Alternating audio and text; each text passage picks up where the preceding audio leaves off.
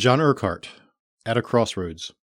On May 12, 1825, John returned home from his third year at St. Andrews. This gave him a summer break from the classroom, but he was too diligent to let time slip by. His plans for the coming months and subsequent list of accomplishments is proof that he had learned to number his days and redeem his hours. In keeping with his desire to reach lost souls, he taught regularly at a Sabbath school near Perth, and also met frequently with young men of his own age that he had gathered for discipleship. His personal academic goals for the summer days included 2 hours of Greek, 2 hours of Latin, and an hour each of mathematics, French, and Hebrew. For good measure, he also planned on still another hour dedicated to English reading. He did manage to leave himself time for 2 meals a day and several periods of walking. The end of the summer showed the truth of Solomon's words that in all labor there is profit. Some of his accomplishments that he noted in his journal were Greek Testament, Matthew to Romans. We assume this means he translated these books. Revised 184 pages of Hebrew grammar, and he read 72 lectures of Brown's philosophy, Richard Baxter's The Saint's Everlasting Rest, Jonathan Edwards' Religious Affections, and Melville Horne's Letters on Missions. These studies were designed to prepare him for his expected future labors.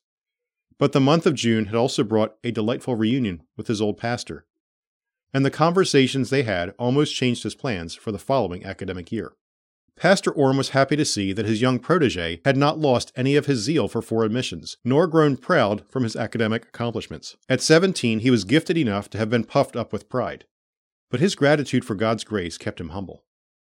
Orme didn't want to discourage him from making plans for the mission field, but he recognized that his youth and his parents' reluctance to see him leave should be given consideration. Orme felt that rather than returning to St. Andrews in November, Urquhart would be better off if he applied to one of the ministerial schools run by the dissenting church. Hoxton Academy in London was such a school. Not only would it put him in a place where he could study both scripture and missions, it would also put him close to one of the most respected missionaries of his generation. After many years in China, Robert Morrison had returned to England for several years and was staying in London. He would only be there for another year, and if John attended Hoxton, he could also learn about missions and the Chinese language directly from Morrison.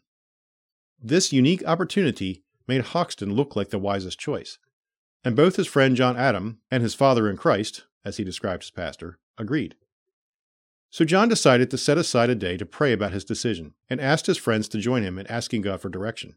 By July, although he had deeply desired to return to his friends at St. Andrews, he had applied to Hoxton. But as Providence would have it, the trustees at Hoxton felt that he was still too young to begin studies with them. Besides, the school was already full for the upcoming year. But they would be glad to take him the next year. This took away John's opportunity to study under Morrison, but it also gave him some relief. He now had the settled conscience that he had done what he thought was right, but was now free to return to St. Andrews and his like-minded friends.